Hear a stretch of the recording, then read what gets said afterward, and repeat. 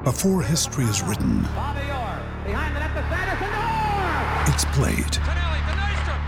Before it's frozen in time, it's fought one shift at a time. Before it's etched in silver, it's carved in ice. What happens next will last forever. The Stanley Cup Final on ABC and ESPN Plus begins Saturday. Another day is here, and you're ready for it. What to wear? Check. Breakfast, lunch, and dinner? Check. Planning for what's next and how to save for it? That's where Bank of America can help. For your financial to-dos, Bank of America has experts ready to help get you closer to your goals. Get started at one of our local financial centers or 24/7 in our mobile banking app. Find a location near you at bankofamerica.com/talktous. What would you like the power to do? Mobile banking requires downloading the app and is only available for select devices. Message and data rates may apply. Bank of America N.A., member FDIC. Now's the time to save 30% on wedding jewelry, only on BlueNile.com. Make sure your wedding ring is the one with your pick of diamond and lab-grown diamond bands, all hand-finished and graded for excellence. Or surprise her with something blue she'll love for life, like a stunning pair of sapphire earrings. Blue Nile's jewelry experts are available 24/7 to help, from fit questions to style advice. Right now, get up to 30% off at BlueNile.com. BlueNile.com. Oh, it's a goal. Who got the assist? Who got the assist?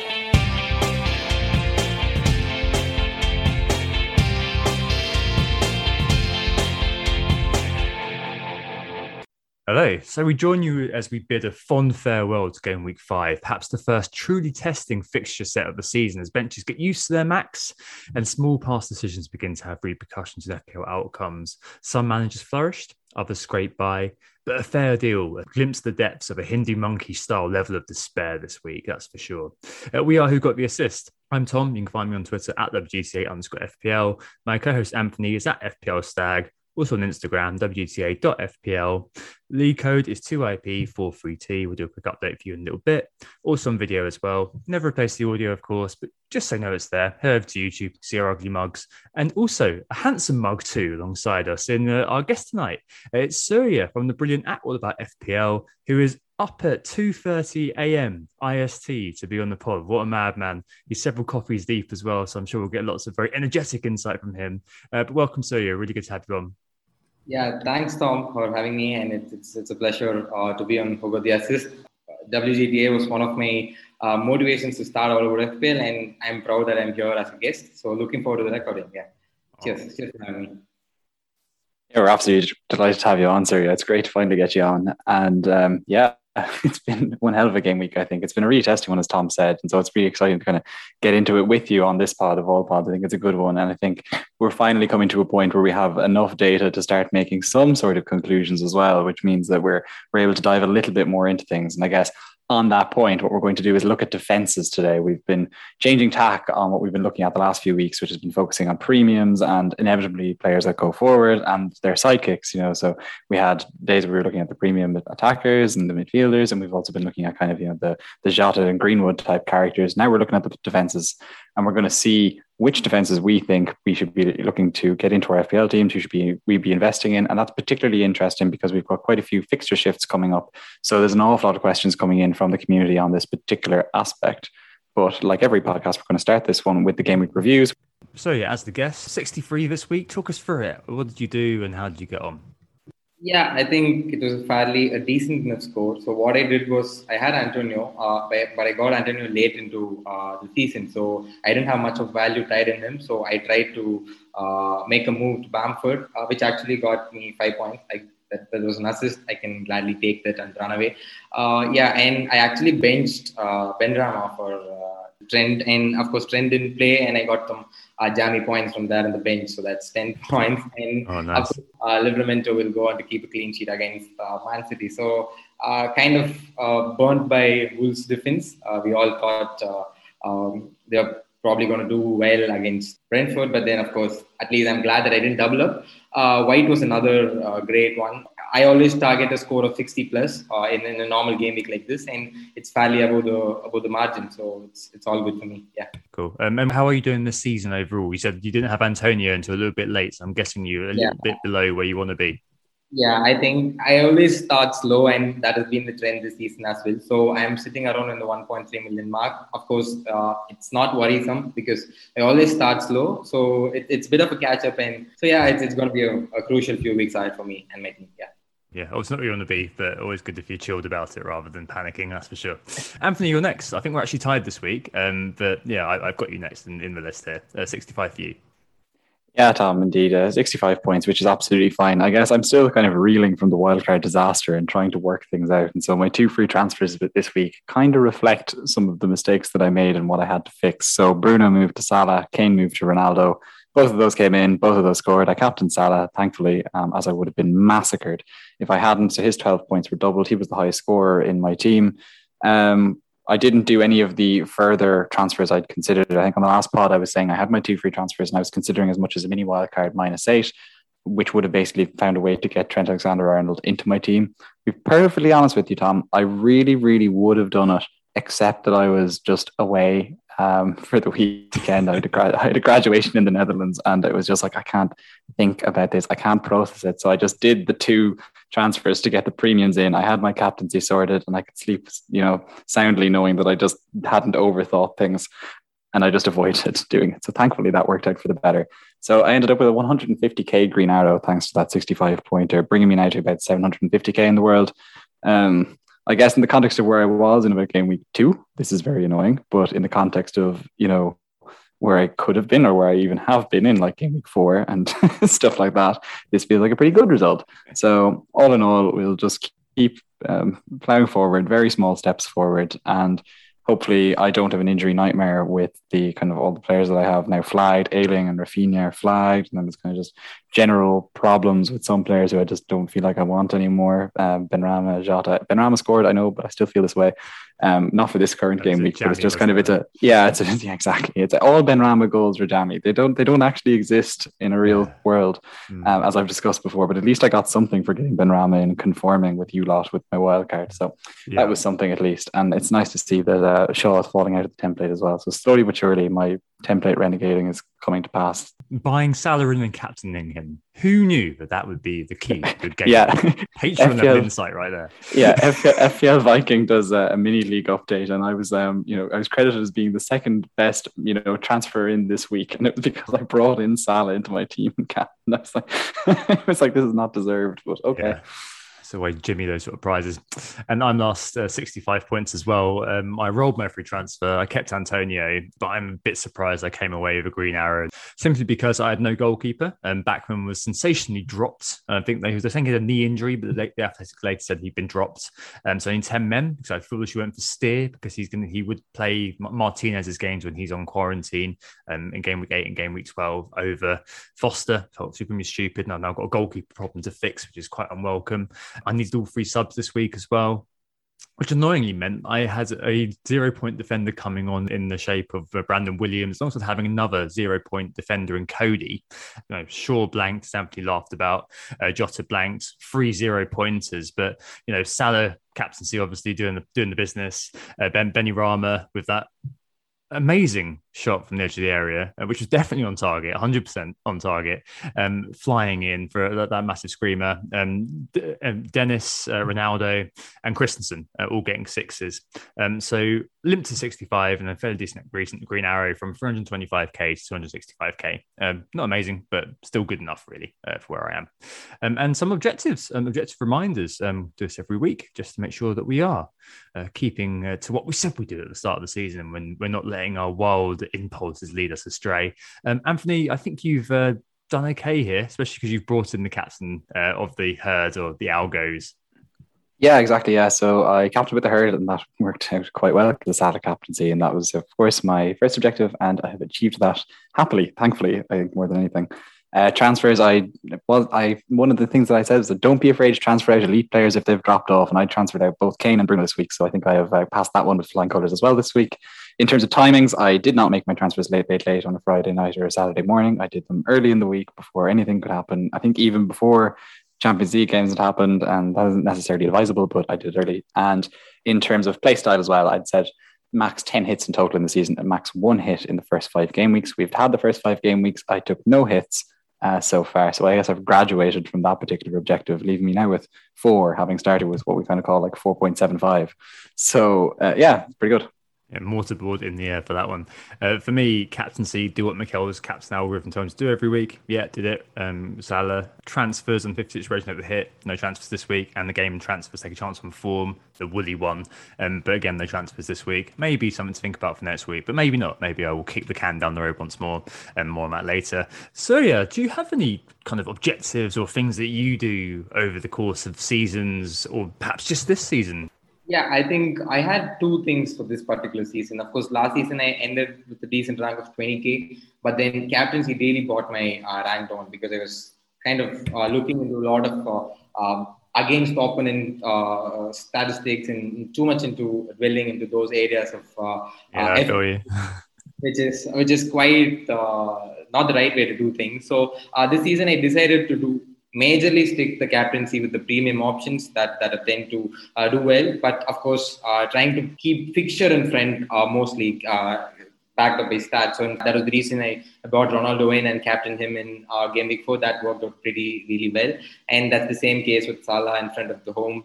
I think it's been going well so far. And also another thing is in terms of short-term transfer moves. Don't move in players just for a 1 week or a 2 week or transfer. Okay.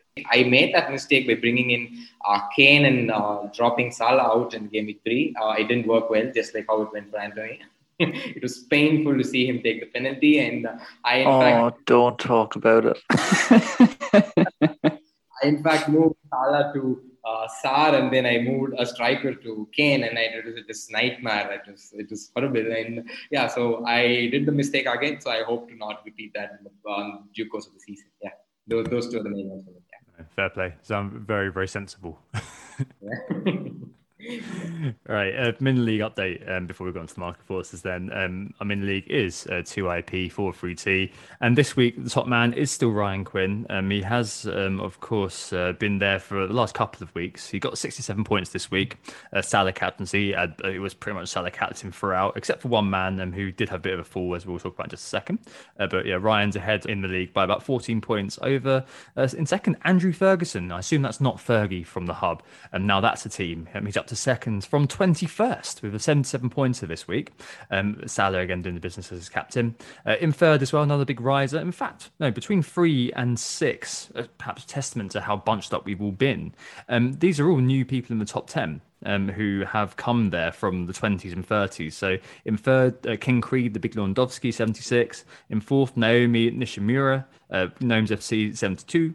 In fifth, Carl Josephson, who actually tweeted me to say he was coming after Ryan on Twitter with 75 this week. And in sixth, Roy's 11, Taxman, up from 38th all the way to sixth with 75 this week. Poor old Boris Stojkovic bears the brunt of all these people going forward. So he only got 54 this week, went for the bold decision to captain Jota, and it must have been distraught, annoyed, angry, as we all do get watching Jota play. But yeah, just 54 for him, and that sees him drop off a little bit. New entry to the league in 8th, Ryan Mackey, who wildcarded this week for an 80. And finally rounding off the top 10, 3 people actually joined 9th. So Teja Adavi, the sinking Dutchman, I should say, 67 points. Carl Chin, Pure X Vibes, an 84. And Benarama, Josh M, 81 points. So well done for everybody. Enviable progress indeed. Right, market forces, Anthony. This is a section where we speak about the movers and shakers. It's interesting to see what you think as well, Surya, about what's going on. Yeah, so in terms of movers, it's actually quite interesting because it's the person who we were talking about as one of the most transferred out last week, and he's now the most transferred in player this week. That's, of course, Mikel Antonio, who after 1.7 million net transfers out last week ended up falling by 0.1 in price. I think we would have all expected him to fall by a little bit more than that, but that's the way it went for him. So at 7.9 million, 227,000 people have deigned to bring him back into their sides. He's closely followed by Cristiano Ronaldo as the second most transferred in player. After that, then it's kind of a smattering with Sar and Benrahma, popular amongst the midfielders, with about 190k transfers in each. And they're matched pretty much by Alan Saint-Maximin, who has 183,000 transfers in and has ghosted his way, in my opinion anyway, to 4 returns so far this season, just as Newcastle turn towards some decent fixtures. And he kind of presents something akin to something like value if you really want to buy into that Newcastle side at 6.7 million, just because He seems to be the one who seems to be getting the points, but still, I feel like there are so many better options in that area that the amount of attention he's getting from managers is maybe concerning, to say the least. Denroy Gray is kind of the only other notable transfer in terms of midfielders, 135,000 transfers in, about the same as Marcos Alonso, who has 131,000 transfers in and is now 5.7. So he's just slowly but surely rising away there, 5 consecutive starts, and he'll obviously be part of our discussion in the later part of the pod. Surya, do you have any thoughts on those popular transfers in? I think in particular, it's interesting to see Sarr and Benrahma and Gray being as popular as they are. Yeah, I think managers are trying to hop off Benrahma and bring in Sarr in. And of course, Sarr presents a very good short-term move. Their next 2 fixtures are actually really good. They play Leeds and Newcastle United in the next 2. So I think Sarr is definitely a very decent enough option. And Benrahma too has been getting all of these jammy goals. I think that doesn't really exist in the normal world. That also makes that Antonio is being brought back in. So it's clearly now a case of owning one rather than both of them, now that we have a lot of other options to cover. Gray is someone is concerning, considering Everton have lost Richarlison as well for the next 3 weeks. I don't see who's going to be at the end of finishing of those chances. So those sum up. Alonso is someone we can have a detailed chat about in the. Yeah, I guess, and then going to those transfers out, indeed, Richarlison, who you just mentioned, is the most transferred out player so far at the moment, with about 220k transfers out. He's 7.5. Maybe he'll find his way to 7.4. Maybe it'll be 7.3, even though he has nowhere near as many owners as Antonio, because that's just the way the prices roll. Ferran Torres is the second most transferred out player at the moment, about 67k transfers out. That's a kind of interesting one, because I think, if anything, of course, he didn't really get much of a run out at the weekend, but at the same time, you're kind of thinking, he's probably going to start the next one. So it seems a little bit of a rush to get him out, considering he has proven himself to be a pretty interesting focal point in that City side. After that, then, there's a real smattering of players who've about 100,000 transfers out. Trent Alexander-Arnold is one of those. Bruno Fernandes is at 142k transfers out. And then you've got Danny Ings, Calvert-Lewin, and those 2 moves kind of seem kind of correctional at this point. Obviously, Calvert-Lewin has been ruled out for a period, but with Ings, it kind of feels very correctional. And that I'm surprised there are that many teams or that many managers who are as active as this who are transferring him out at this point. A lot of those are kind of quite sensical transfers out, but the Torres one, Surya, do you share my thoughts that it seems a little bit rash to be hitting him out of his side after, one disappointment? Yeah, I think so. But the fixtures, the short-term fixtures or the next 2 games, kind of, I think, convinces managers to push him out. But of course, City really play well in a big game. They go out all guns blazing. And of course, they did draw against the Southampton side. And I think they'll go all out against in the next game that they play. So I think it's a bit rash. Yeah, so I agree with you on that. Like, we're not really going to be getting into City players in too much detail, certainly from an attacking perspective in this pod. So might as well focus on them slightly here, in that, a Chelsea game and a Liverpool game, yes, both away, tough fixtures in and of themselves, but these are the games that a champion, a team that hopes to be champions needs to win. Like, these are probably their 2 main title contenders, and the idea that Ferran Torres, who seems to be their main man in terms of an attacking threat, like, this is where he's meant to be good. This is why you bought him. And it's quite interesting to me that people are kind of bailing on him now. Yeah. We'll see later on, because I also was thinking I might bail on him. We'll see.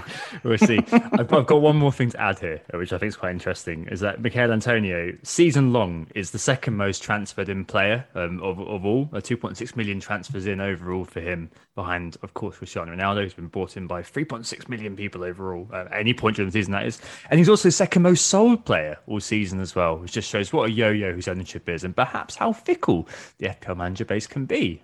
I'm still a bit surprised at that, but there you go. Right, we'll take a quick break there and move on to the main topic in just a second. Who got the assist? So we're back, and it's into the main topic this week. And as Anthony mentioned earlier on, last few weeks we've kind of really focusing on the attack, or at least things which are kind of about the more exciting side, perhaps, of our teams. Talking about that was fairly inevitable, but this week I think it felt natural to us to look at the back a little bit, especially after seeing defensive BM off City, Chelsea and Liverpool come through with clean sheets, turn the spotlight, I suppose, back on that defence and thinking about how we invest at the back.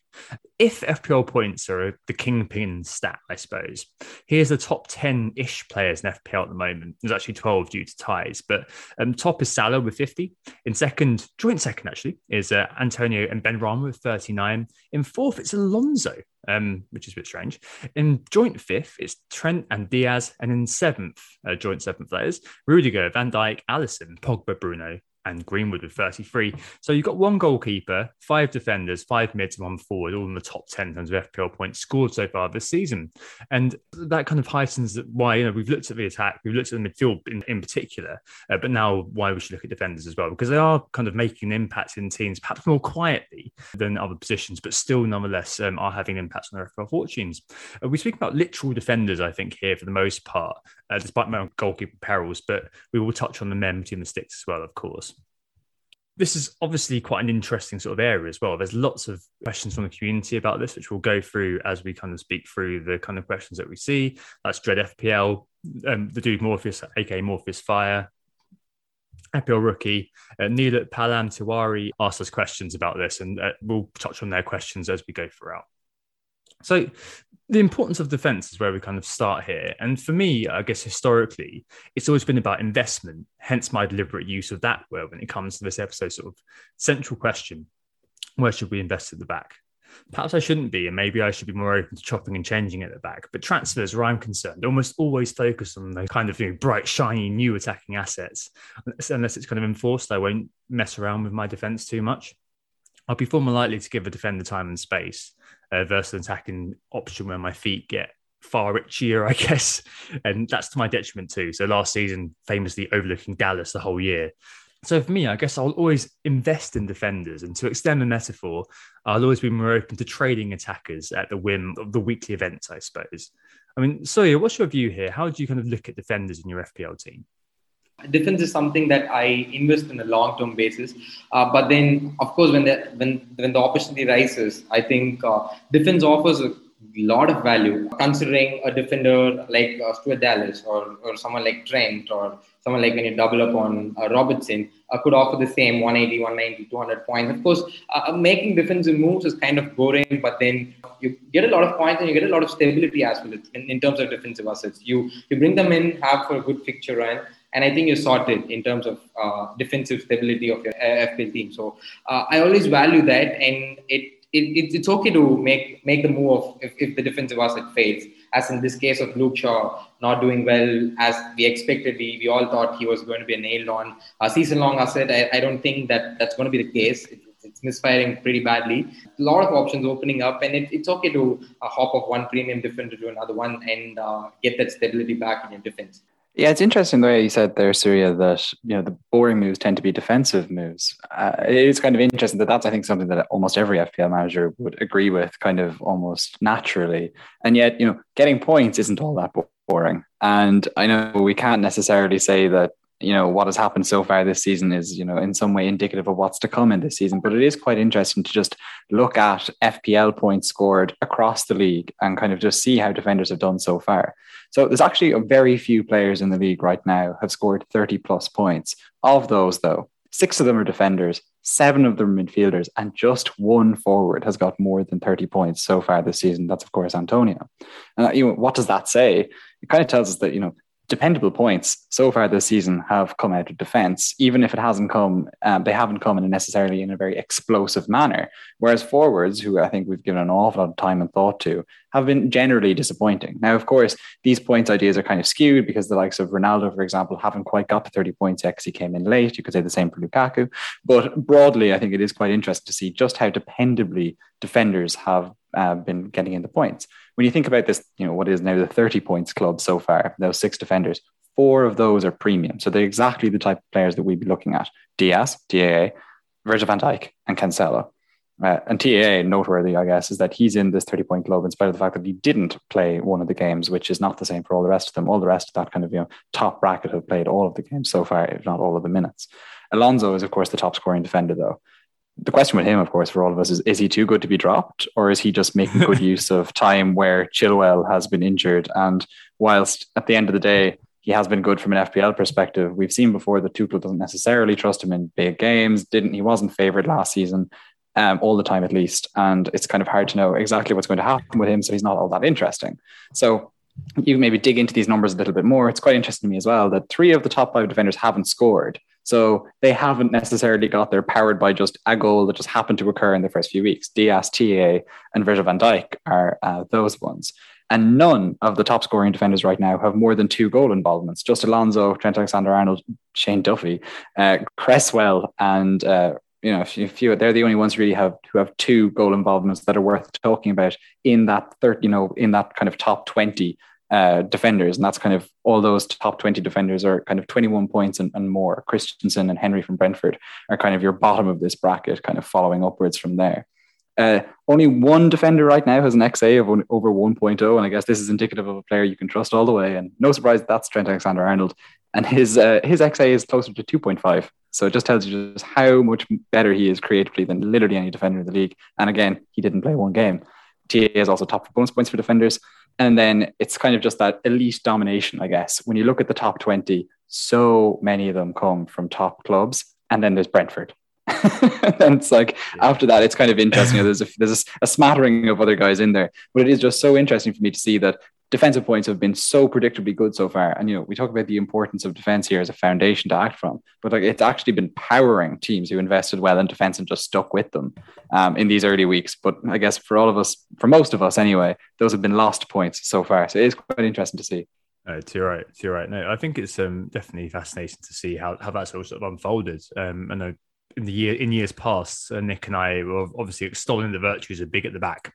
And it's fascinating this year it's actually come. And ironically, Nick's not on the pod anymore to go on about how he went on about big at the back in the past. I love it. It's tough. It's tough. It really is. And I think that we're also going to have to just call a quick exemption on TAA here. I think I'm just going to assume, Anthony, I'm sure you'll get him at some point, but we've spoken about him so much on this podcast that I think it's probably just not worth bringing him in again. We know how great he is. Not worth it. But elsewhere, you just moved us on there, Anthony, a little bit towards kind of thinking about teams with investable defences. So we'll talk about kind of players, individuals in just a bit. But in terms of teams, I guess, as you said, there's Man City, there's Chelsea, and then you kind of end up looking at Brentford and thinking, wow, what's going on here? Morpheus Fire asked if doubling up on both Man City and Chelsea defence are worth it from game week 8. I think Chelsea in particular have gotten a lot of interest recently. I think I might well be looking at double Chelsea from then at the back under Tuchel. 24 clean sheets, 18 goals conceded. So they've kept more clean sheets than goals have actually conceded. And 5 of those goals came against West Brom, of all teams, amazingly. It's 4th best expected clean sheets this season, just a shade ahead of Liverpool. No non-penalty goals conceded, just that Salah pen, but 4.68 worth of chances in terms of non-pen goals conceded. So an element of luck, perhaps, about Chelsea, but nonetheless, they have been, for a demonstrable period now, fairly solid under the new German manager. So, what do you think about Chelsea? I'm guessing they're kind of high up the list of investability. I've got Christensen. Do you have anyone you're looking to make any moves there? That was an interesting question. If I were to double up on one of Chelsea or City difference, I would probably double up on Chelsea because Tuchel operates more in a stable fashion than Pep. I think Pep might change the back line too much for our liking, and it doesn't go well really most of the times. But the defensive stability is there in terms of Chelsea's defense. Of course, the main one that's nailed on is Rudiger. Of course, Rudiger and Lukaku are the only ones at the moment who are rotation-proof in Tuchel's lineup. The other one that's really interesting in my eyes is Reece James. Of course, he missed out this week, but I think Tuchel prefers him in the games that are easier in terms of defensive wherein he stays higher up the pitch and starts crossing in the ball more to Lukaku to his liking, because Lukaku is someone who really likes the ball being crossed to him. So it's kind of a gamble to have Reece James all through, but with the fixtures turning, I feel he's going to start a vast majority of the games. And coming back with Alonso as an asset, I still feel Chilwell was preferred a lot in the bigger games. And if Aspi is preferred over Reece James in bigger games, I think the same principle goes with Chilwell being preferred over Alonso, at least in the bigger games. So I think if I had to pick two Chelsea defenders, it should be Rudiger first and Reece James second. Sorry, if you had a choice here, would you look to double up on one of the City or Chelsea defences, or would you just split yourself and get one from each? I'm more inclined to doubling up on Chelsea's defense. I'm pretty not sure. You see, Cancelo has started all 5 games. He's played all of the minutes. But I for sure know for a fact that if I bring him in, then I think that's not going to go. Zinchenko will start straight away.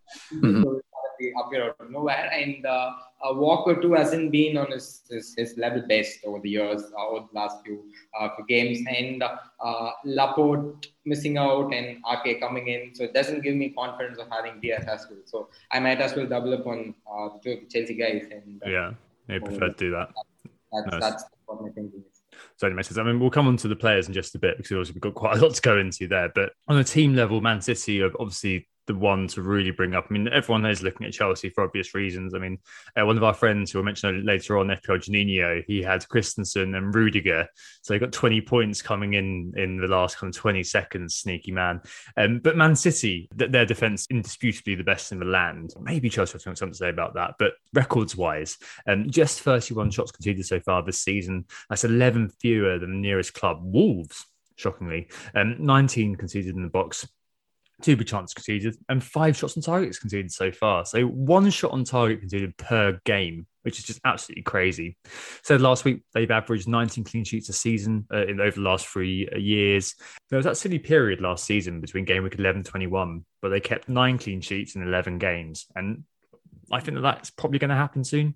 They've already started doing it, to be fair. But they've got a couple of tough games against Chelsea and Liverpool, which may kind of make you think, maybe not. But equally, I think that they are a really interesting case just because of the goalkeeper situation. Like Anthony said at the first pod, I think this year, that Ederson was their highest scoring player and you might as well treat him as a defender. And Dread FPL asked that as well. Is there merit in the goalkeeper instead? So he said, is the premium goalkeeper actually the real silent assassin differential this year? I mean, I was looking at this before we came on the pod and I was just like, maybe I could just buy Ederson because I can afford to do it. I can get Torres for Gallagher and I can get Ederson in. But I'm not sure I'll do it. But I'm just putting it out there because of how good City's defence are. And if we are saying about investments, then maybe that's one worth floating. I'll jump in on you on this, Tom, because the thing what's interesting about it, yes, you did know that Ederson did outscore all the City defenders last season. So it's definitely not an option to be scoffed at, as some may have done in pre-season. And what he does is that it insulates against Pep Roulette in a way that even a Diaz can't do. And the issue in previous years, perhaps, was that you might have wanted to try and triple up on City. It feels less likely that that's going to occur this season, not necessarily because City are poor or because they haven't performed as well as we'd want so far, but because there's just so many other big names that we might want to get that our budget is going to be so stretched that it just doesn't feel like you're going to need that City triple up. There's an awful lot of teams that are operating right now with no City players. Very few, I would say, have 2 City players. And I can't imagine anyone who's looking to get a third in right now. So it kind of feels like getting Ederson in. It's your way to get into that City defence without having a problem. You can get into the Chelsea defence with a little bit more Surya noted. It's less unpredictable, at least, with Tuchel. That allows us to buy in with a little bit more confidence in a Rudiger type character, or indeed one of the other wing backs if you really want to roll the dice a little bit. Yeah. I think there definitely is a case for Ederson, that's for sure. So we'll come back later on. We've got a question on goalkeepers. A couple of other teams just to mention here quickly. So obviously Wolves, wow.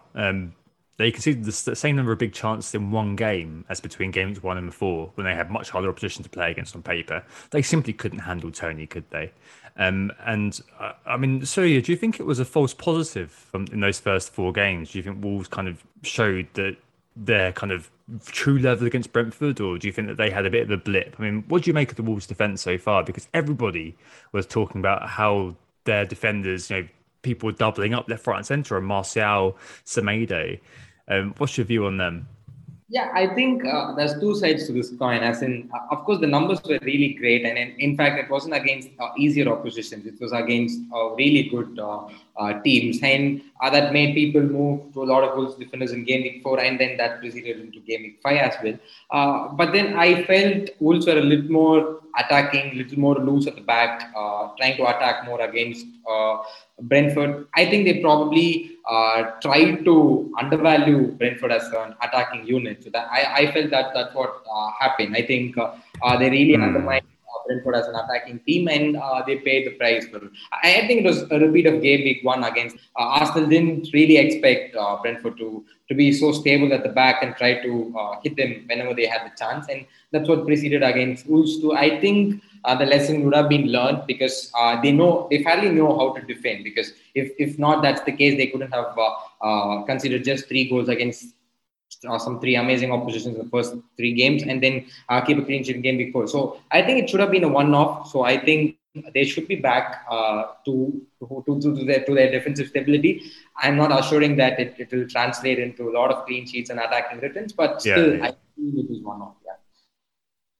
It's interesting. I've kind of looked into this Wolves thing a little bit too. And I guess I was beating the drum for Cody after the first 3 games and kind of continue to still do. I guess I follow that up and put him into my wildcard team. And I think I'm not panicked by one result. I think these things happen, I guess, is the easy way to write it off. And I feel like I can. Number one, with that Wolves defense, they do seem to keep playing the same defense. We've had that Simido, Kilman, Cody, Saiss, Martial, 5-man defense / 3-man defense with 2 wing backs, whatever you want to call it, pretty consistently there up till now. I suspect that won't necessarily stay the same, and I'd be quite concerned as a Martial owner because he just kind of has that ready-made replacement there, who's got back his fitness. But at the same time, I kind of feel like this particular game, Tony was a problem, as you noted, Tom. They were just in disarray after they went behind, and I think an awful lot of their numbers looked poor because of like this. Obviously, it was a fairly short period where both of the goals were conceded, but like there was an awful lot of chances conceded in this very short period of time. And it was just kind of Tony just had this good run and just kind of really got going. He had 2 well-taken goals that were ruled out for offside as well, just to kind of add to kind of just how well he was doing. And even, the first goal, like it was a really silly penalty to give away. The second one, Kilman, in another world probably would have made that tackle on Tony. It just wasn't their day and it went wrong. One thing I would say about what Surya said about how those early results were against good teams, I think we can maybe be a little bit revisionist about how promising those results were when we really think back to it. Like the Leicester game, like Leicester haven't actually proven to be all that good in attack at all so far this season. Spurs, ditto. So albeit they didn't get clean sheets in those games, they gave us hope. I think now you're kind of thinking, really, you're one of the few, like, okay, Leicester and Spurs haven't exactly been prolific and they conceded to them. So it's not as promising as we thought it was, I guess, is what I would say. It's not putting me off. But overall, I think that Wolves defense is not something you should be panicked about. They have a good fixture run coming up. You bought them because you thought they might get, let's say, 2 clean sheets in 5. And, you didn't really care who those 2 clean sheets were going to come against. And the fact that they didn't come against newly promoted Brentford, who have been surprisingly good so far this season by, any metric you look at, shouldn't necessarily make you fear. Yeah, maybe it robs up against the idea of investment, doesn't it, at the back? Yes. And thinking, you know what, actually, the investment that I'm making here isn't, a short-term one, it's a long-term one. And I think that's probably what it is what that kind of pushes at. People kind of think, I've made a mistake with the Wolves defence. Well, maybe you have. We can't be making too many assertions at the beginning, but things could change. And you mentioned Brentford there, a second from bottom for actually conceded and expected clean sheets. What's going on? We don't know. The goalkeeper, perhaps, he's got one of the highest save percentages in terms of shots on target this season. None of their defenders actually has attempts to shot on target so far. None of them. They've not played any of the top 7 from last season yet. So maybe a bit of a perfect storm. But keeping with Wolves and moving into Brighton as well, a rookie FPL says they're kind of both quite hot and cold, So if we had to invest in one, who would it be? Updating priors wise, a term beloved of Analytics FC, Brighton last season were defensively in near league. 3rd fewest expected goals conceded, the 3rd least big chance conceded, the 3rd fewest shots on target conceded. You name it, ridiculously good defensive data. But only Duncan Veltman managed over 100 points with 12 and 10 clean sheets respectively. That consistency of clean sheets wasn't quite there. And what's really interesting is to mention your man Duffy here, Anthony. I'm going to mention him again later in the correspondence because, so last season, to take one measure of defensive, obviously I want to play out from the back and Duffy's an old school defender, but it's just amazing to see that Duffy's 4th for baseline bonus in defenders. And this is why. Last season, Dunk averaged 3.15 clearances and 0.61 blocks per game last year. Duffy this season has managed 5.8 clearances per game, 1.2 blocks per game. He's just looking underpriced, isn't he? And as we didn't think he'd start the season, he seems pretty nailed in now. So the 4.3 looks pretty crazy. And also he's had the most shots and bots of any defender apart from Van Dijk. which is just mad. I guess we're getting onto the single kind of defenders in themselves at the moment. We've kind of long known that there's a bit of a broad kind of split in typology of defenders. So I think there's two distinct types. There's the attack-minded defenders and there's defensive stalwarts. Repeating my Rudiger tip from a few weeks ago, I wish I followed up on that and think of Christensen. Expected minutes is becoming more and more emphasised in defenders, but the exoticism of that attack-minded defender is always going to turn people's heads. I'm not too sure there's a middle ground. Maybe there's one that I'm going to put forward in a little bit, but I don't think you have too many attacking centre-backs who are going to be ripping it up and getting assists and goals all over the place. Maybe if Sheffield United stayed up and perfected their overlapping centre-backs, we might have the hybrid. A few options here. Let's leave out the 4.5s as we've got correspondence on that. But let's have a quick powwow on some of these lads, especially if we haven't accommodated a fixture shift. So in terms of the attack-minded defenders, I guess, we mentioned Alonso earlier on. Second for shots overall amongst defenders, most shots on target. Anthony mentioned all these stats already. Third for BPS, crucially started all the games. Assist Alonso last game. I mean, Anthony, should we be looking at Alonso again? Is he one of those that we're just kind of overlooking because we're worried about Chilwell? I mean, he started the last few games. He looked very good against Spurs. Are you very surprised if he does get dumped by the new German manager? I think I would be surprised if he got dumped. The problem is, I guess, you've talked about investments. I don't necessarily, if I bring someone like him in, I really don't want him to become a problem, or I don't want to miss out on points against teams that you'd expect him to get a clean sheet against, because that's the game that Tuchel decides to give Chilwell a run out in to try and build up his fitness. They need two left backs as the season goes on. They can't continue to just leave him out in the cold. Chelsea especially have, some difficult Champions League games coming up. They have two games against Juventus coming up before, I think it was game week 11 or game week 12. They really have to kind of make sure that they have their best team, whatever Tuchel thinks that is, available for those games. And, that may mean resting certain players, and Alonso may be one of those. And so just when there is what seems to be a much clearer, safer option in there in Rudiger, it just feels to me like there's no point trying to, cut your cloth that little bit tighter and getting somebody like Christensen, because we've seen what can happen with that. And there's no point kind of taking risks beyond what we might want to do as well and getting in an Alonso or a James. It just feels like Rudiger kind of just fits in happily there at that 5.5, and you will probably get burnt at some point. He will eventually sit out because they do have a number of good centre-back options there. But at the same time, Rudiger kind of provides this presence on the ball and this ability that not all of the Chelsea defenders have, I think. And so I think with that in mind, and just his general solidity and importance to that team, means that I feel like he's just that bit safer than most, which makes me just prefer to have him. As much as I love Alonso, and it was an FPL aspect, and he has been very good for season after season when he's had a chance in that team. I think one question, I think Surya brought this up earlier on, was a question but from Nilot Palam Tiwari, who asked about Shaw. Is it time to sell him on? So he's second for XA, most crosses made, more than Trent, and positioning is excellent. A lot of his attempted chances now are passes rather than crosses. But I mean, you're both United fans. Anthony has long been a skeptic of Shaw, whereas Surya, where have you stood on Shaw, Surya? Was he one that you always thought was going to come to the fore this season? I started the season especially after the run that he had in the Euros.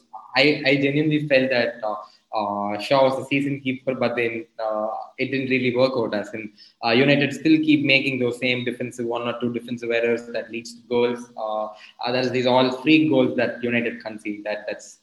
That really kills the clean sheet potential, and he's not again up to there in terms of attacking returns. Of course, the stats I feel is slightly skewed as well, because he's there in a lot of corners, and those go into half chances. And as a United fan, I shouldn't be biased, but I don't see him being a big difference.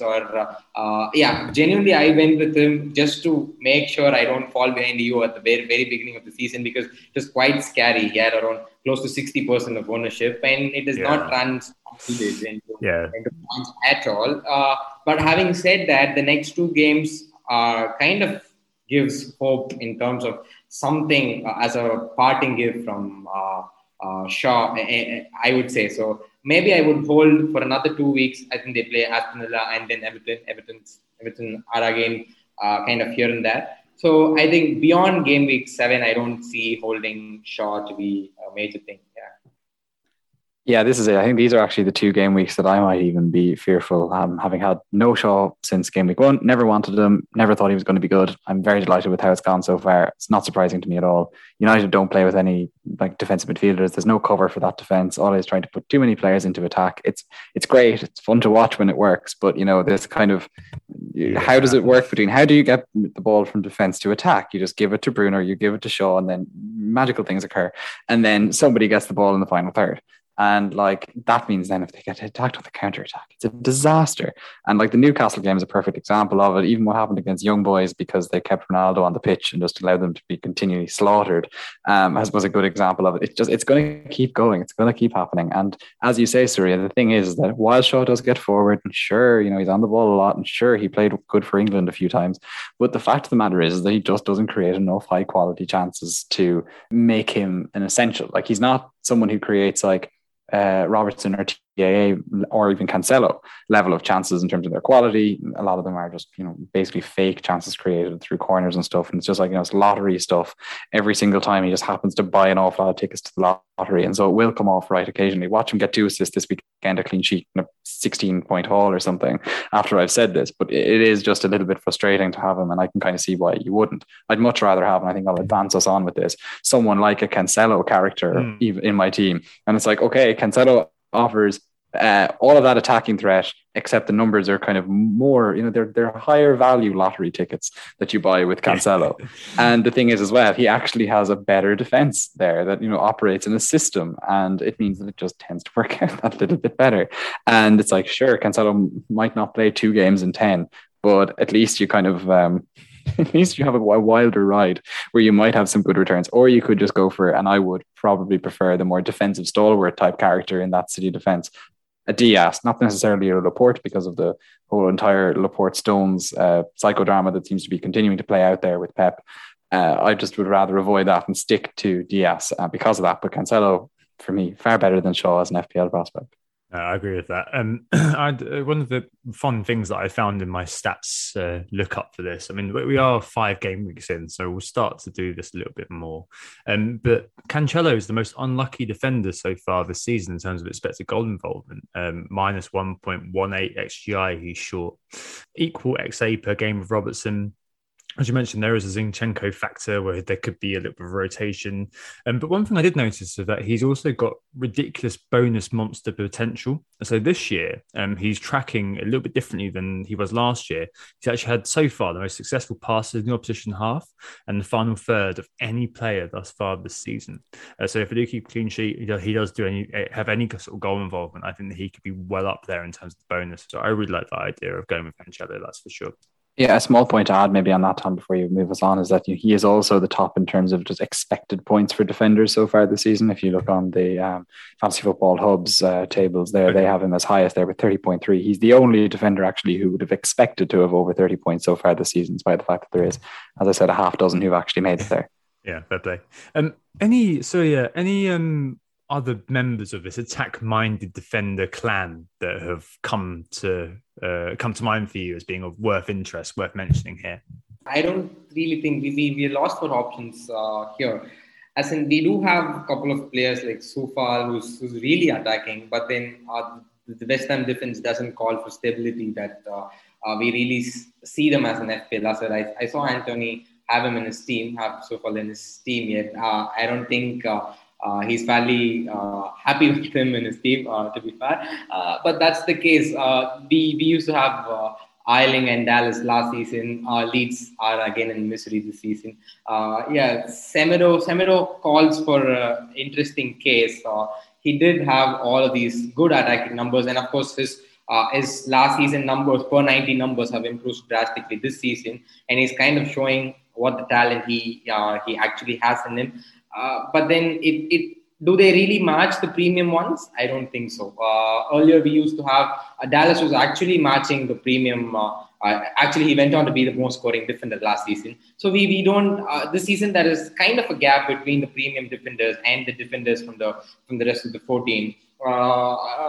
Tierney could be a long shot, Wow, have we redescended to choosing Arsenal defenders? No, I think that. Sorry, I just like ribbing Arsenal. That's worth doing. If he doesn't get injured, Surya, I can see where you're coming from. He'd be the one that I depict as well. And maybe I have Ben White in my team, and I'm fairly comfortable having him rather than Kieran Tierney, because Tierney, I think it was one of the blank game weeks last season. He went on to do 2 assists. He got a 15-point haul in game week 8, and a lot was spoken on him. And I think that's the last thing he made a major FPL impact. So he's too much of an uncertainty to be considered as an FPL. So that's the reason I don't see any more of attacking-minded assets that are from a stabler team giving consistent points. That Tierney haul is it's a classic of an availability heuristic, isn't it, Tom? That it's just, we all think of that. Oh, Tierney's good in attack because that one time I had Rob Holding that week who assisted Tierney, so I got my 11 points. So I was very happy with that.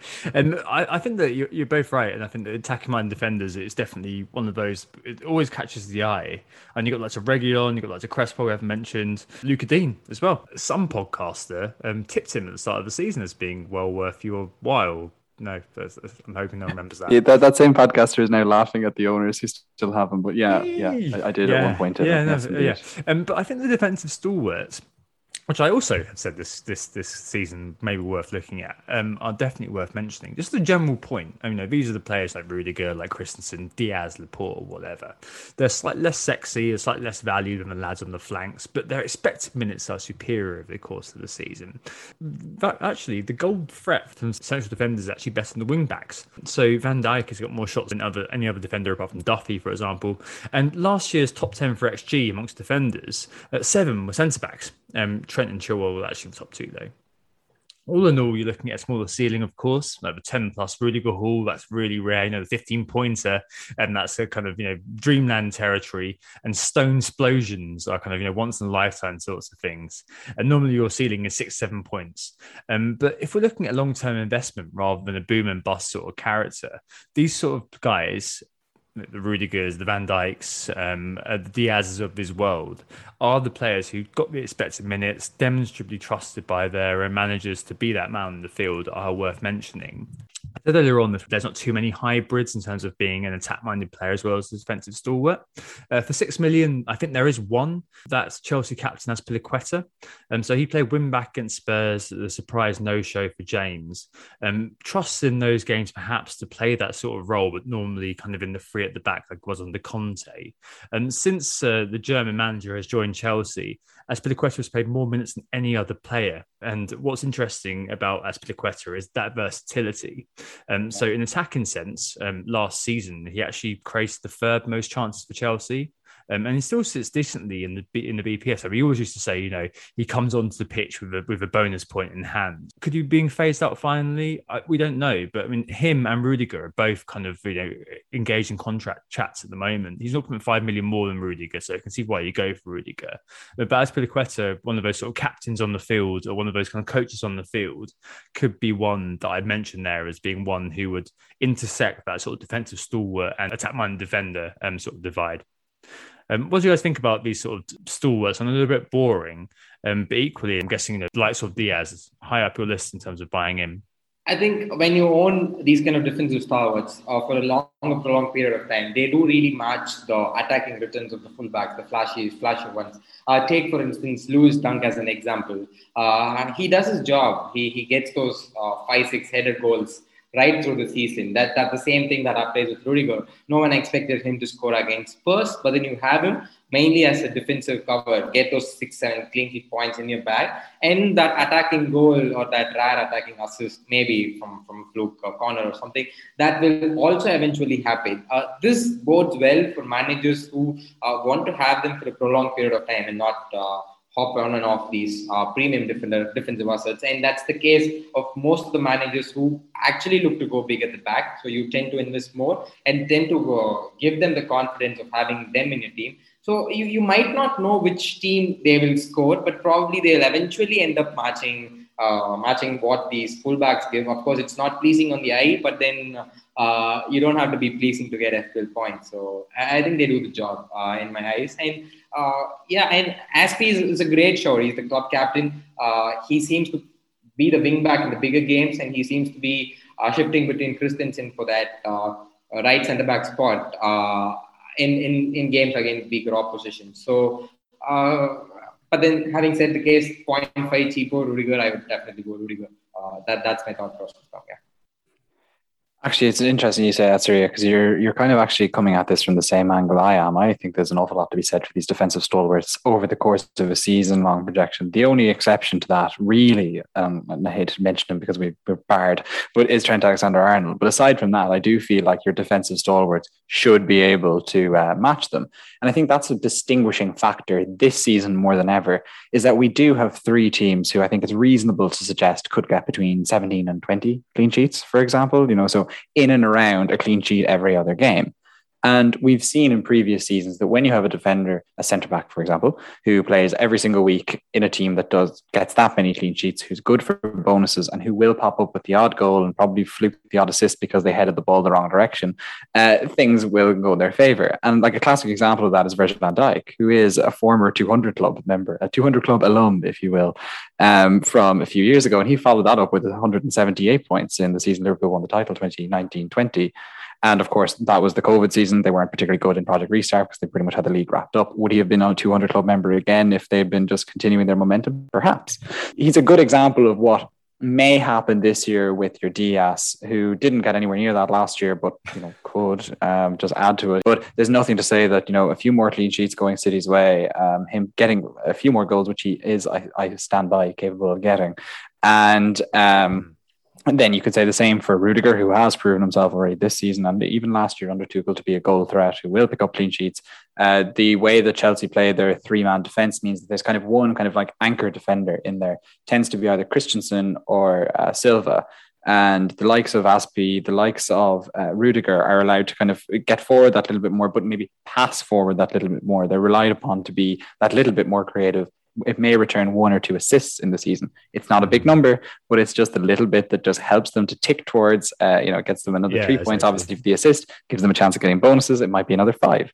And this is kind of, the difference that makes a 200 Club member. And I think this season we may have 2, let's say, centre-backs make it to the 200 Club or be in and around it. That means that they are a particularly good pick. And as you say, Surya, it isn't going to come in a sexy way. It's not going to come with big explosive returns. It's going to be 6 after 6 after 6 with a few 8s and a freak 11, 12, 15 tossed in that'll power them there. But they will keep up with most of those kind of attack-minded defenders, with the exception of Trent, as I said, and perhaps Cancelo if he actually got consistent game time, because he's not as good as Trent, but he does threaten to go nuclear in a way that most defenders don't. Yeah, slightly better defence as well than Liverpool. So closing thoughts, I guess. Where should we invest at the back? Anthony soliloquy there, I think, was a nice way of kind of bringing us back to that kind of central question. Where should we invest at the back? I mean, obviously, people are going to say to us, you're scarred a little bit from the weeks that's just gone. Centre-back's done well, like Rudiger. I mean, a little. But we've got evidence in audio format that a few weeks ago we were talking about this as well, about the expected minutes for centre-backs being well worth looking at. Trent's not looking anywhere. Trent's not going anywhere. We've spoken about this already. And Mins is key. But maybe we are transitioning towards getting close to what Morpheus Fire mentioned about having a double Chelsea, a double Man City kind of defence. I don't think we'd go that far by the sounds of it. It feels like it will be something moderated around maybe having 3 of the 4. But I guess for me, the key is something investable has to have long-term value. And I still kind of default to that sort of buy and hold strategy defensively. And I want to follow that up with the next moves I make at the back. But from the discussion we've had just now, it sounds like we're all sort of pulling in the direction of centre-backs actually being really interesting for that sort of semblance of long-term sustainability in the investment we make. And I think that maybe is a little bit new, because I think later on in the year, around Christmas time, we start to kind of say, the centre-backs will play every game around Christmas. That's great. But around now, we're all kind of infatuated by those amazing sort of returns on offer potentially from the attack-minded defenders. So I think it's maybe kind of a fascinating facet of this season that the centre-backs are beginning to catch our attention because of the fact that they've got those expected minutes. Maybe there's a hangover from COVID. We're a bit worried about, having a shock no-show. But Surya, I mean, do you think that the centre-backs are here to stay as being interesting? I know they're so unsexy, aren't they? But at the same time, they could be the cornerstone of our teams, couldn't they? Yeah, I think you mentioned Christmas being a period where games come thick and through, and of course there's going to be cases where Rudiger gets dropped. Diaz was benched a lot of times last season towards that festive period of fixtures, but then that's still a long period of time to look ahead. So at least for the next 10 game weeks, these guys are going to be there, going to play every single minute of the fixtures. So I kind of feel aligned to preferring stable centre-backs from these premium teams to do their job in the next till game week 18 or so. I think that's when the second wild card comes into the picture. That's when the fixtures also become more congested, with FA Cup also coming into play. Yeah. Maybe to conclude, I'll take us in a slightly different direction. And I've just looked at what you would need to do to try and put together a team if you wanted to fit in let's say the big defenders we've talked about and others. So it's like, talk about, let's say, getting in Rudiger, Diaz and Trent, and then trying to work that with the threemium of Salah, Lukaku and Ronaldo. And I'm working this now on the values that I've bought in players, which aren't necessarily the same as what you did or what you might have or whatever, but we'll just work with it. It allows you, as far as I can see, if you're operating with an 8.5 goalkeeper setup, whatever that might be, you have 36.1 to split between the final 7 berths in your squad. That basically allows you 6 5.0s and a 5.5. It feels a little bit too tight to me in terms of building a balanced squad. So if you want to go big in defence, I feel like you need to compromise on the threemium and go with just 2 of those premiums, the 2 of Salah, Lukaku and Ronaldo, or whoever else you want to toss into that bracket. And I guess that is actually the debate that kind of brings together quite a lot of the pods that we've done so far this season, because that is really the crux of the issue I think that all of us are trying to grapple with when we look at whether these big defenders or big at the back is worth doing. It really does mean compromising on your threemiums and how brave you are to do that and whether you can cover those players or whatever. And I guess what we concluded in previous weeks was you probably can't cover the threemium, and that's why they are the threemium. And so do you then have to try and go without one of those big defenses, for example? Cool. Yeah, that's really interesting to talk about. Right, let's take a break there and move on to the correspondence and questions after this. Who got the assist? Who got the assist? All right, so we're back and it's the correspondence section. We've had quite a few actually that have come in really recently, so we're well stocked for a little while. But nonetheless, Anthony's always willing to take questions, queries, songs, poems, statements of love, whatever you want to send. We're here for them, aren't we, Anthony? Yeah, exactly. You can send all of those to whogottheassist@gmail.com or by other means of contacting us on Twitter DMs or whatever it might be, if that is the more suitable way of getting your message, whatever that may be, to us. But yeah, Rick Martin is this week's corresponder. And he sent us an email to, as I said, whogottheassist@gmail.com. And he's actually, since he sent this email, made an FPL account. So we might as well shout it out since he's a new one. It's at FPL_Ricky Martin. And his email was very much looking at 4.5 million defenders and went thusly. So, guys, your pod has been appointment listening for the past couple of seasons and I never miss an episode. However, I do think it's time you gave something back to me in return for my loyal listening. So this email came from 9 days ago and he was looking at the time at downgrading Christensen to a 4.5. So we're going to go with that. He noted how good Chelsea's defence was, but he felt he needed to get a 4.5-ish candidate in to get the threemium setup actually well into his side. He actually has Alan as well, guys. So good. Anyway, he had narrowed his 4.5 choice down to Martial and Ayling because of their early season returns and their good fixtures. And he was asking us basically who we would go with in that 4.5 bracket. He ends with, keep up the good work. Cheers. So I guess, Surya, I'll turn to you first if you want on this. Who are you looking at in this 4.5 bracket? We won't focus too much on Martial and Ayling, and we'll just broadly attack the whole entire bracket because I feel like anyone who's shopping in the bracket isn't going to limit themselves to any 2 names. Yeah, I think Ayling is definitely a no-go for me, and he's probably injured too, so probably that rules Ayling out. And the quotes that was pointed at Martial was also not really convincing. He said Ait Nouri is really waiting on the wings to take up, and Martial didn't really put up a good performance there. So if it was a Wolves 4.5, I'd probably say Cody, because it's a very dull, boring pick over there. And I might as well go and play Livramento every single week. I think he's playing he's playing good, and he's a cheap value. Duffy is another good option, 4.3, fairly for 4 million ones, but I do feel they do a better job rather than the ones that are for per se sitting at 4.5. So I think these are the pool of players that I would consider. I guess at 4.5, you're looking for a sense of longevity. I don't think that they're likely to constitute your 11, probably, unless you're going for a freemium setup. They're on the fringes, as with Ricky Martin's question. It's a player you're not really going to be relying on a lot, unless it's someone who's like massively, undervalued or mispriced, like Lindstrom or something like that. For 4.5, I'd be looking to find some sense of long-term investorship, as we've spoken about a couple of times. And my 4.5 was Cody. I think that I'm probably going to end up just keeping him because he's going to be sat, first or second bench most weeks, and he's likely to come on and play. I'm obviously a little bit burnt from last week in terms of getting that 0 pointer from him against Brentford. And I don't think I'm going to be playing him anytime soon. I think I'll be playing Christensen over him this week, for example, even though they've got Man City. But I guess value-wise, two come to mind. So Ayling, obviously, we've written off, and I think that's probably the right thing to do. I think at the start of the season, he was one we're all interested in, but Leeds' defensive solidity is the same as the Cheese's defensive solidity against the Grill. Absolutely nothing there going on. It's melted away. Duffy, as I mentioned earlier, was just ridiculous. Bossing the CBI, most shots in the box, 4th baseline BPS amongst defenders. Bat of a bang. Really. It's quite good for the lad as well. It seems like he had a really tough year last year, and I'm sure we'll pick that up in just a minute. I think it's between him and Livramento, funnily enough, because you're looking for value, you're looking for long-term investorship. Both those players are both below 4.5. Livramento from game week 8 has a good run of fixtures into November, where he doesn't face any of the top 8 teams. So it looks like he's nailed the spot. Both are looking great for savings all round at the moment. So they're doing the job of 4.5 million defenders. I mentioned earlier on, just now actually, I'm looking for a player who's going to provide me value as well as having that sort of long-term longevity in their team.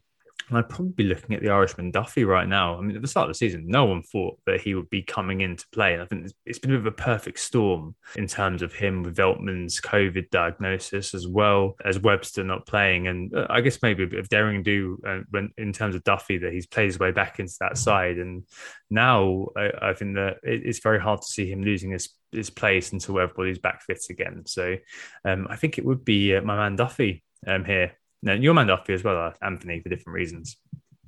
Yeah, it's been really nice to see Shane Duffy having as good of a start of the season as he's had. It's been he did have a very tough year. His father passed away. He obviously had a bad or difficult loan move up in Scotland as well, which coincided with that death. And that's always going to be very tough for someone. And it's kind of, I think it seems like Graham Potter has really done his best to kind of build up his confidence, and he's been very, very complimentary about him in the press all the way through so far this season with his good start to the season. And as you say, yes, Tom, perfect storm may have swept him into the side, but he's very much there as the stalwart, ready to face any storm for that Brighton team going forward. And it does seem like he's unlikely to lose his place, at least in the short term.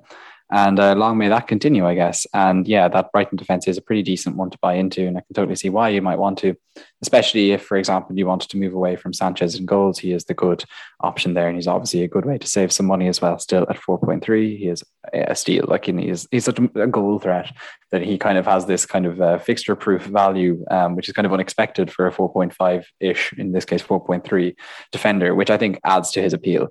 For me, I still feel like Cody is a decent option to have in there, and I'm not too put up after one game. Like he is no longer the meme that he was in previous years, where he would never get forward. Like, for example, he has had 2 shots in the box so far this season, negligible XG. Because he's up for corners, he's in there in the lottery, and you just feel like eventually something will come his way.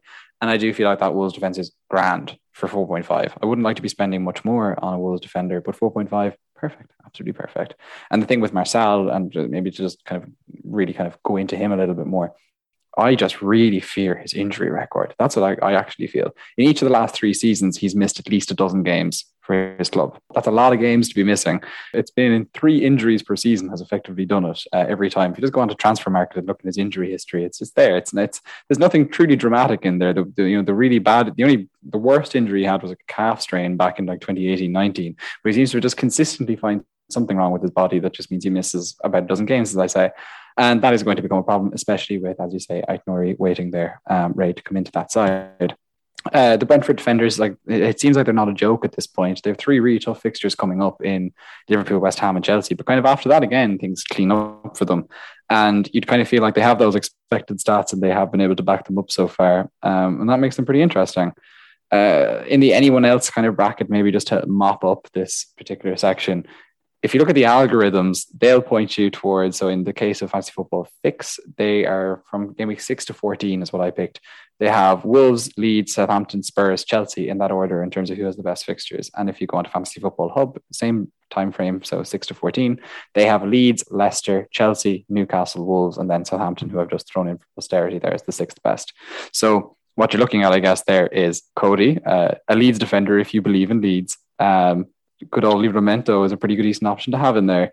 And then you're kind of looking at a real kind of lottery pick beyond those in terms of fixtures alone. But as I say, I think Duffy does occupy this kind of oddly fixture-proof zone that means that he's a pretty good pickup. I think that does round off the correspondence section unless anybody has anything to add. Nope, not at all. So FPL Ricky Martin, he wrote into whogottheassist@gmail.com via email, of course, but you can get in contact with us that way too, with your poems, your thoughts, your addendums, your questions, whatever it may be. We'll take it in the correspondence section and we will get to it as soon as we can. Right. Moving on to listener questions proper. The first one this week is midfield malaise. So this is the second sort of highest asked question. All things surrounding the midfield and what the hell is going on there. James at James FPL1 sums up nicely. Midfield, WTF. Who are the reliable starters / returns outside of Salah? He's got Torres, Greenwood, and Traore, and I think he's looking at Rafinha, for example. But where are the points coming? He's saying for those mid-price midfielders, does it all basically lend itself to the freemium model doing well? Abdullah Jaywa, and he basically says, Torres keep or sell, Jota keep or sell, Traore keep or sell, the same 3. Ooh. Who do you replace them with? A good friend of mine, FPL Neil, he says, should we keep Jota for the next game and can we move him on yet? And FPL Point Break, Andrew, says all of the popular 7+ mids have suddenly become problems. Greenwood less involved with Ron the team, Jota points dodging, Firmino coming back for him, Torres rotated, Mount hooked on the 45-minute mark. Do we stick with these picks or use them as cash cows to upgrade to nailed defenders like Rudiger or Diaz? Hooray! So preempting again, we spoke about this week. Oh, Jota. Oh, dear me. Top underperformer again this week, 0.94. He missed out on 0.89 minus over the course of the season. Actually, Sadio Mane's underperformed more than him in terms of XGI, but that was basically because of one game where he couldn't find the back of the net. Has he busted his flush with those 2 goals in game weeks 1 and 2? Torres obviously massively frustrating as well. I'm tempted to move him on. Anthony called me harsh by implication earlier on, and to be looking at moving Torres on. I'm not sure I'll be doing that. I think the one player that I would really be interested in, I know we've got Demarai Gray at home against Norwich, and I know that perhaps Doucouré, the Duke, could play number 10 against Norwich, so that could be really interesting. But the one player I'm really interested in still is Conor Gallagher, or Gallagher, as I've been told to call him. So he's 6th by 0.06 of an MPXG to Salah on that measure. So 6th. Plays Crystal Palace. He's on corners and indirect free kicks, direct free kicks as well. 4th for respect to goal involvement amongst midfielders, and 4th for respect to goal involvement overall, actually. Could be an anomaly, but that's really cool, actually, for a 5.6 midfielder playing for Crystal Palace. And if I was looking to make a midfield move, either moving on Torres, which I might be, I think he would probably be where I go to. I mean, Surya, what do you make about the midfield? I mean, we've mentioned them a few times, mentioned them in the market forces and so on and so forth. But I mean, what do you think about all of these sort of players? Are they worth kind of persisting with, or would you be kind of saying, get rid of them, it's time now, and just to focus on other things? Yeah, I think Andrew actually makes a fair enough case. I think all of those popular 7 million plus midfielders are kind of breaking. Greenwood is slowly waning off, and I think Cavani is anytime expected soon back. Jota is again a lost cause. The only one that seemed to be fairly consistently playing is Grealish, and of course, but The appeal that he had at the beginning of the season is not there still yet. People, and as I think Anthony pointed out, this might be the season wherein tripling up on Man City is not going to be a big problem. As in earlier we used to think of triple Man City attack, or at least that spot has opened up because there's a lot of options. And if in case you're going big at the back, or if you're going with three premiums in terms of Salah, Lukaku, and Ronaldo, I think it fairly makes sense to go with players like Gray, Gallagher, Jokure for that, and Sarr, because you're not going to play all of them together every single week. You'll probably play two of them or one of them, and I think they offer fair enough good value compared to what these guys inconsistently offer in terms of Mount or Jota. That's my thinking. So I think these people should match the 5 to 6.5 people. The players in that region should match the odd ones, as in the ones that's in the premium and in the budget bracket. Yeah, we said at the start of the season that they're all quite bunched up for a reason, because they were trying to hedge the value, so they weren't entirely sure.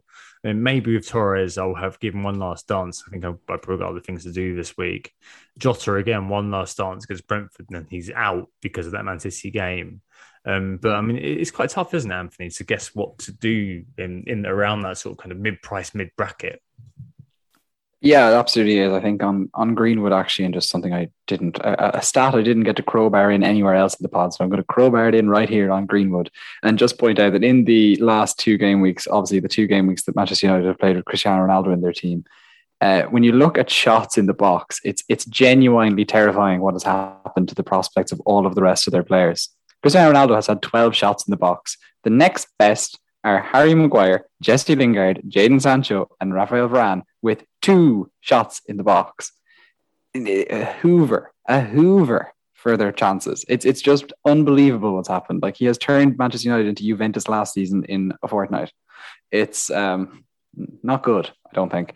And so I think, if you had Greenwood, I'd be sell. But on Jota, for example, I do feel like, I don't know. When you're getting in the chances, when you're getting in the positions and you have the level of chances that he has, I kind of feel like the broken clock is going to come right quite soon. And I'm just very, very slow to move him on because of that. The Brentford game doesn't strike me as a good fixture, actually, because of what we've seen Brentford do so far.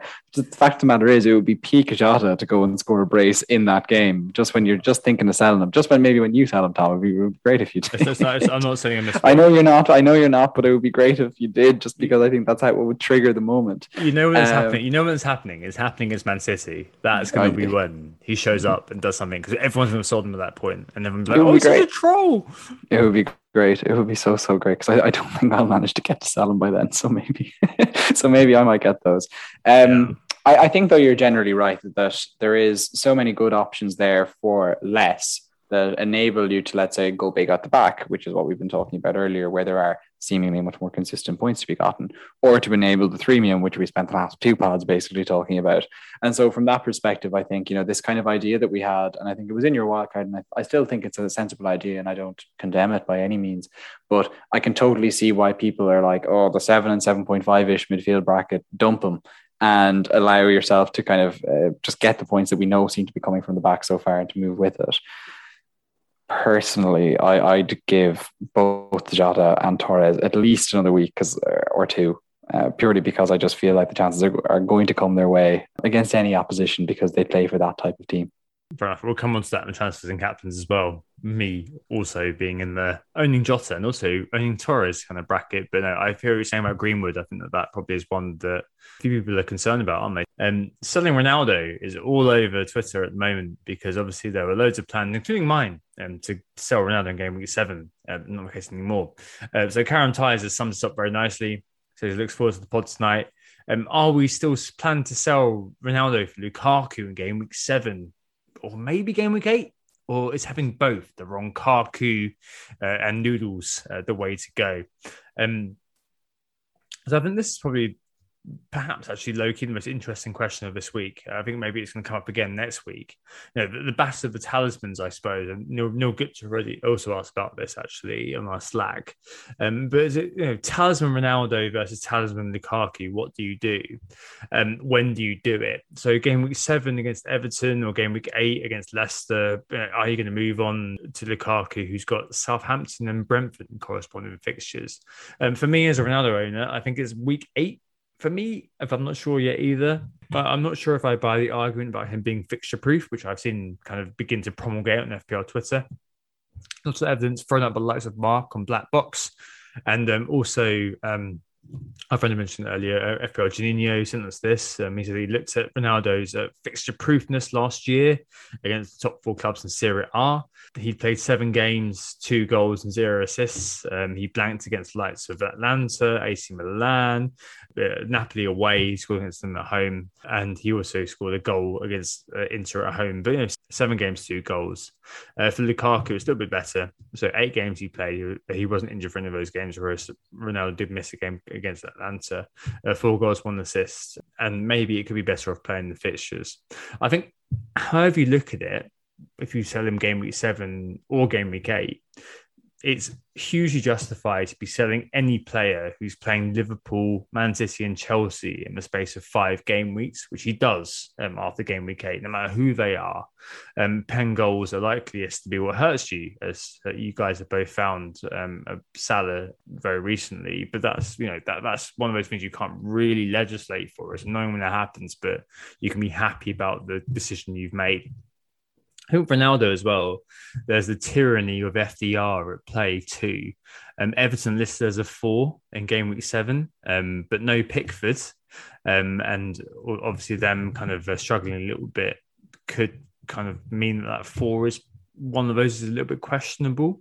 And if we're leaning into the silliness full on, there are 2 early games for Ronaldo. So 12:30 this week, 12:30 next week.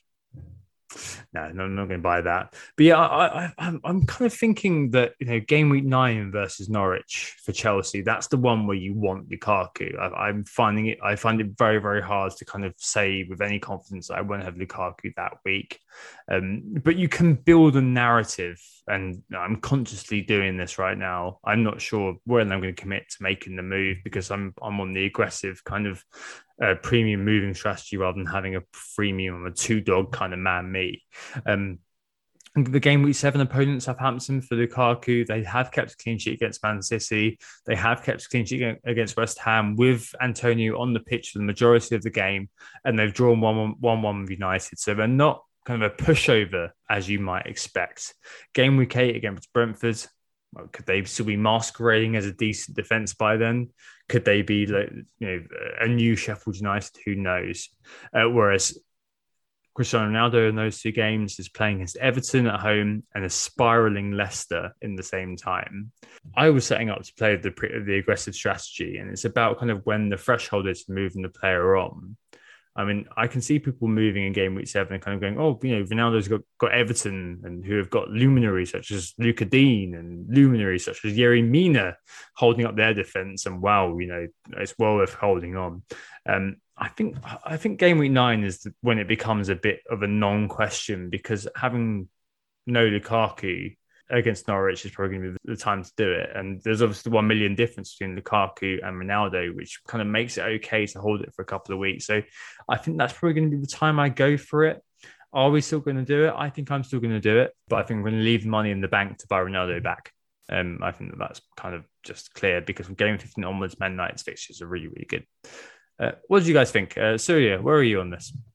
I really want the Ronaldo-Lukaku double up to work, but I don't think that's going to end up really great, because I don't see United scoring a considerable or win by a considerable margin against these big oppositions. Of course, Ronaldo does well in big games, but all of its historical stats, it doesn't prove anything that he's going to come good against all of these opponents. And when you have a ready-made player like Lukaku facing teams like Norwich City, I think it does make the sense to hop off Ronaldo and go to Lukaku, and then probably have money in the bank and get back to him. But there is still one part of me that says Ronaldo too will do far enough well against big opposition, because he should be motivated to get United where they are. But of course, all of it are time dependent, how the games goes, how the first 10-20 minutes pan out, and there's too much of risk and uncertainty involved in holding Ronaldo and expecting him to match what Lukaku could to get out of oppositions like North City. So at the moment, I'm planning to hop Ronaldo off and go to Lukaku and still keep the stability of my team and go big at the back. So that's what I am thinking as of now. Yeah. So I'm obviously a little bit different to you both in that I'm off with my threemium right now. I still have it. I have Lukaku already. I have Ronaldo right now.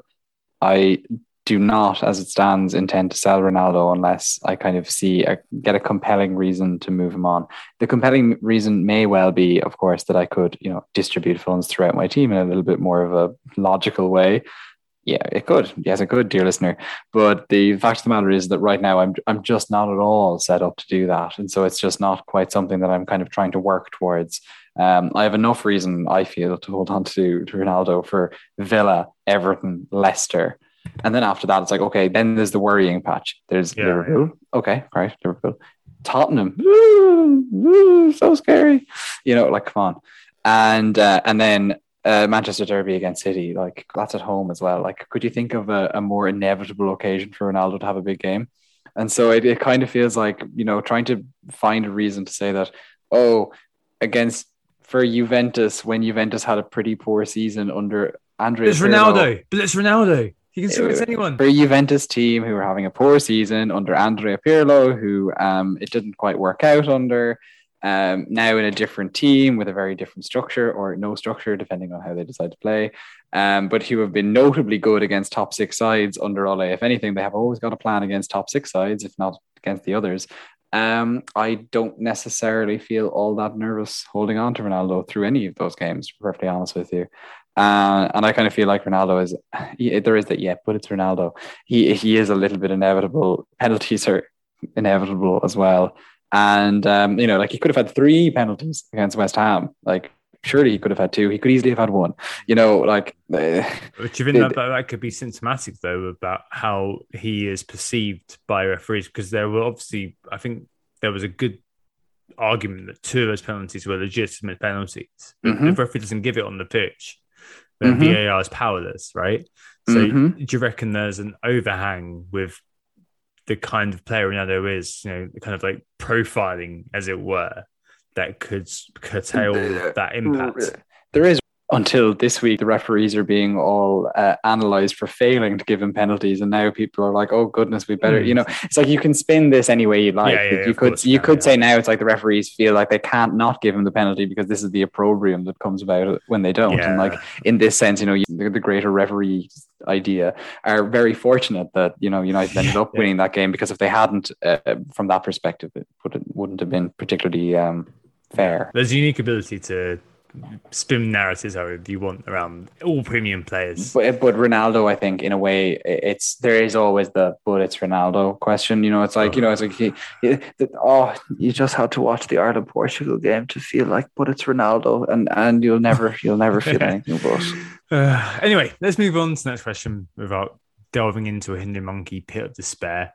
The final question this week around goalkeepers. Hooray! It's not like I've engineered it this way. Not at all. So James Carroll and Adam Pritchard mentioned on our Slack about goalkeepers. So James said, who even are the decent goalkeeper picks at the moment? Adam Pritchard says, yeah, I'm interested in that, mate. And Joshua Biggs has the same problem as me. Oh, wow. I was really, really trying to fish for that. And someone did come through. Josh, what Big C, good guy. I've spoken to him for many, many years, actually. He's got the same problem I do. He's looking where to go from Backman. So if you're on Sanchez, I guess you're pretty okay. I mean, Brighton's kind of defensive numbers are fairly decent, we've spoken about. But outside of that, it's kind of open season, really. And I'm in a position where I've got Backman, and I've got to probably move him on because I'm sure that Foster's going to hold the role. There is a trophy unlock potential for me in front of me, guys. There's like an achievement unlock on Xbox, a trophy unlock in PlayStation style, which is I could do the most boring transfer the world's ever seen. I could do, hold your breath, Steer to Foster. I could have both Watford goalkeepers and commit to just doing that. And thanks everyone for listening. God, good night. But I did have a look around the goalkeepers around this sort of area. Ray is obviously the one. If I had more money, I'd be looking at. I've only got 4.5, so I can't really buy him. But 13 shots on target faced, 11 saves made. I think he's probably a pretty decent goalkeeper, effectively. But in 4.5 sort of area, it's not the best. So you've got the Sanchez sort of place. You've got Ramsdale recently doing okay, but too much of a risk, I think, because I think Leno could come in whenever. So I've kind of homed in on McCarthy, Sanchez, and Guaita. Just buy Sanchez and end it. Yeah, no, I please, for the love of God, make it stop. I'm not sure. Like, I think I might get Guaita. So they've played Spurs, Liverpool, Chelsea, and West Ham already. Crystal Palace, and level with Brighton for expected clean sheets. And he's also got more saves per minute. More saves from shots on target, and he's got more saves than those kinds of players. So it could be that. But I guess kind of linking back to what we've spoken about throughout this podcast, I have noticed from doing some messing around this evening, as I said earlier on, that I could buy Edison, I could sell Torres for Gallagher, and I could throw Edison in for Backman, which probably could be worth looking at if we're saying that long-term investments in City are worth looking at. And FPL Dread said that question about about kind of premium goalkeepers actually being the assassin, because you've got all this sort of rotation in defence, and you've got the goalkeeper kind of staying on. I mean, could he be the ultimate galaxy brain move to bring in Edson? I don't know. I'm not sure if I'm overplaying, basically. I really just think just go for Ederson, to be honest. And if you really don't feel like doing that, then just get Sanchez. I can be as reductive as that with my answer. I don't think I'm using 2 for chance this week, so I think it's going to be 1. So I think it's probably looking at Sanchez versus Guaita. I might get Guaita for the lows. Oh, but that's a long-term compromise. Yeah, it is. But I mean, next week I've got to get rid of Jota as well. So I want 2 for transfers actually in game week 7 for the Chelsea turnaround, and I think that will probably be when I bring in another Chelsea defender. So I think this week I want to do 1. 4.5 is all I've got. So I've got to look at Sanchez. I've got to look at Guaita or McCarthy. I mean, it's sort of terrible, isn't it, really? Anyway, enough of self-indulgence. To move on to transfers and captains. And Surya, you're first. So your bus team, you've got Ronaldo captain against Aston Villa. You have 1 free transfer, right? So what are you going to do? So it's more or less likely Jimenez out for Antonio, and then the captaincy is between Salah, Ronaldo, and an outside chance is Antonio. So that's the move that I will be probably making. The bench is also fairly enough set. I think I wouldn't disturb any of it. So it's going to be Jimenez to Antonio in all likelihood, and one of Salah or Ronaldo to be captaincy options. The one thing that keeps putting me off of Salah slightly is that Brentford defensive numbers are good. Of course, it's against a top 7 team for the first time this season. We'll have to see how they do really well. And more or less likely, I'll end up captaining Salah after all of these ramblings. So that's me. So it's going to be Jimenez to Antonio. Yeah. So where I'm at right now is having used 2 free transfers, I now find myself with 1 free transfer, and I currently know what I'm going to do in terms of my forwards. I will be keeping Lukaku, Ronaldo, and Antonio, probably captaining Ronaldo. That's where I'm at right now. In midfield, as it stands, I have Salah, Jota, and Benrahma in my starting lineup. I have Alan and Rafinha, who's currently injured out on the bench. I'd like to play Rafinha in that game, but I don't know if he's going to be fit. There'd be a bit of a temptation to make a transfer there, but I kind of feel like I should just sit on my hands. Benrahma is someone who I want to move on. Jota is someone who I was considering moving on, but I don't want to do it just yet. And so they're both going to survive another week in all likelihood. My defence right now, I have starting Soufal, Cody, White, and Livramento, with Ayling with his yellow flag on the bench. Cody, Southampton, you just don't know what's going to happen with Southampton. That could be a clean sheet for them. Likewise, Livramento, Wolves could get an XG of like 17 and still end up scoring nothing. So you might as well start him, and he has a bit of an attacking threat too. And then White against Tottenham. Tottenham have been really struggling. In North London derby, this is a real chance for Arsenal, having been so criticised defensively, to prove that defensively they are actually solid. And so I think Ben White is obviously going to start that game for me no matter what. So I think that 4 could quite easily be settled. And I still have Sanchez in goal as well. If I can, actually, I wouldn't mind rolling my transfer, even though I have 2 injury doubts on my bench and the King Alan just ready there to swoop in if I need to. I need to move towards the Chelsea fixtures shift and get some sort of premium defender in. I suspect in the longer term what I'm going to do is I will weaken my midfield slightly and downgrade one of Benrahma, Jota or Rafinha to fund a move up to a better defender from Soufal. It's just how I get to that with probably 2 free transfers if I roll this one. I'm not quite sure yet. Fair play. I mean, this is the week to play Allen, isn't it, Anthony? I mean, he's home against Norwich. You've been standing Allen for a long time, and I'm a bit disgusted that you've not decided to play him. The thing with Allen is that he's always ready, you know, and at the moment it will come. Like, who will be there if Jota doesn't play? It's perfect Alan. moment with you. I mean, who will be there if White disappears for some reason? Alan. Who will be there if Livramento's time ends? Alan.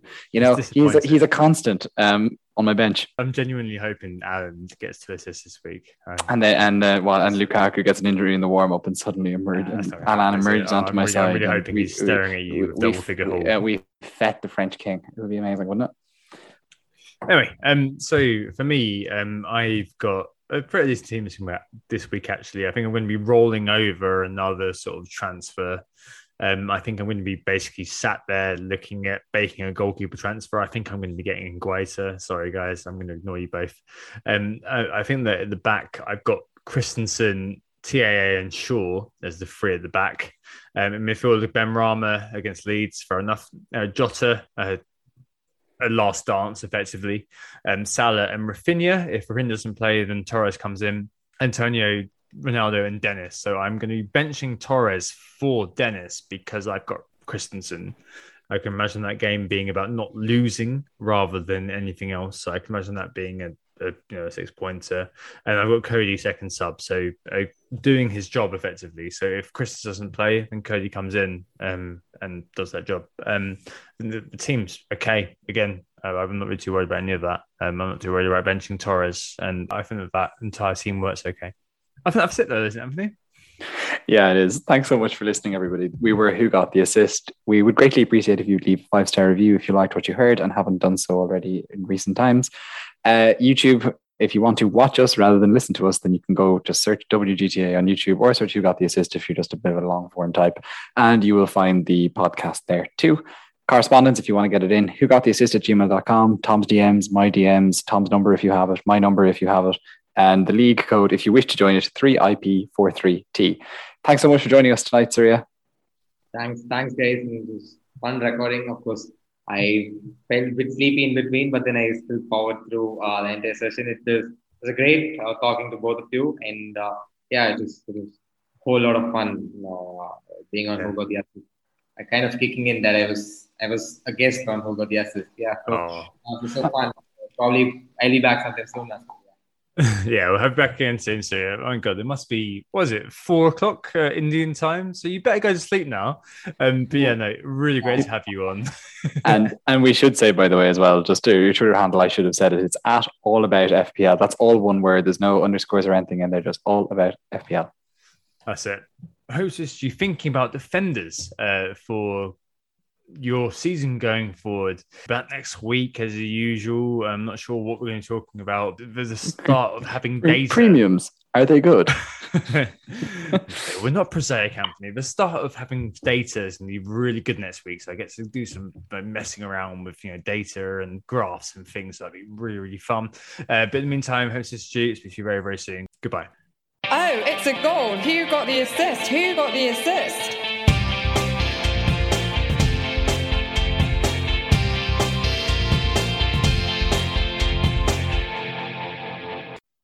Sports Social Podcast Network.